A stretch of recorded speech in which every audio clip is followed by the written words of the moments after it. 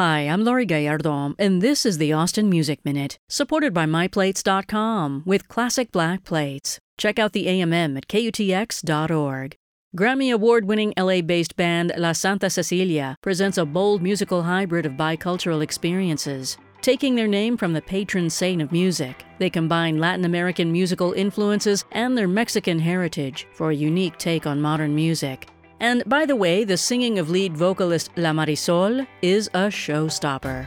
La Santa Cecilia will be in Austin for a performance tomorrow night, Thursday, May 11th, at the Parish. Mexico City-based songwriter Maya Burns opens the show, doors at 7 p.m. And from the album Quiero Verte, Feliz, this is Ella Me Enamoró by La Santa Cecilia.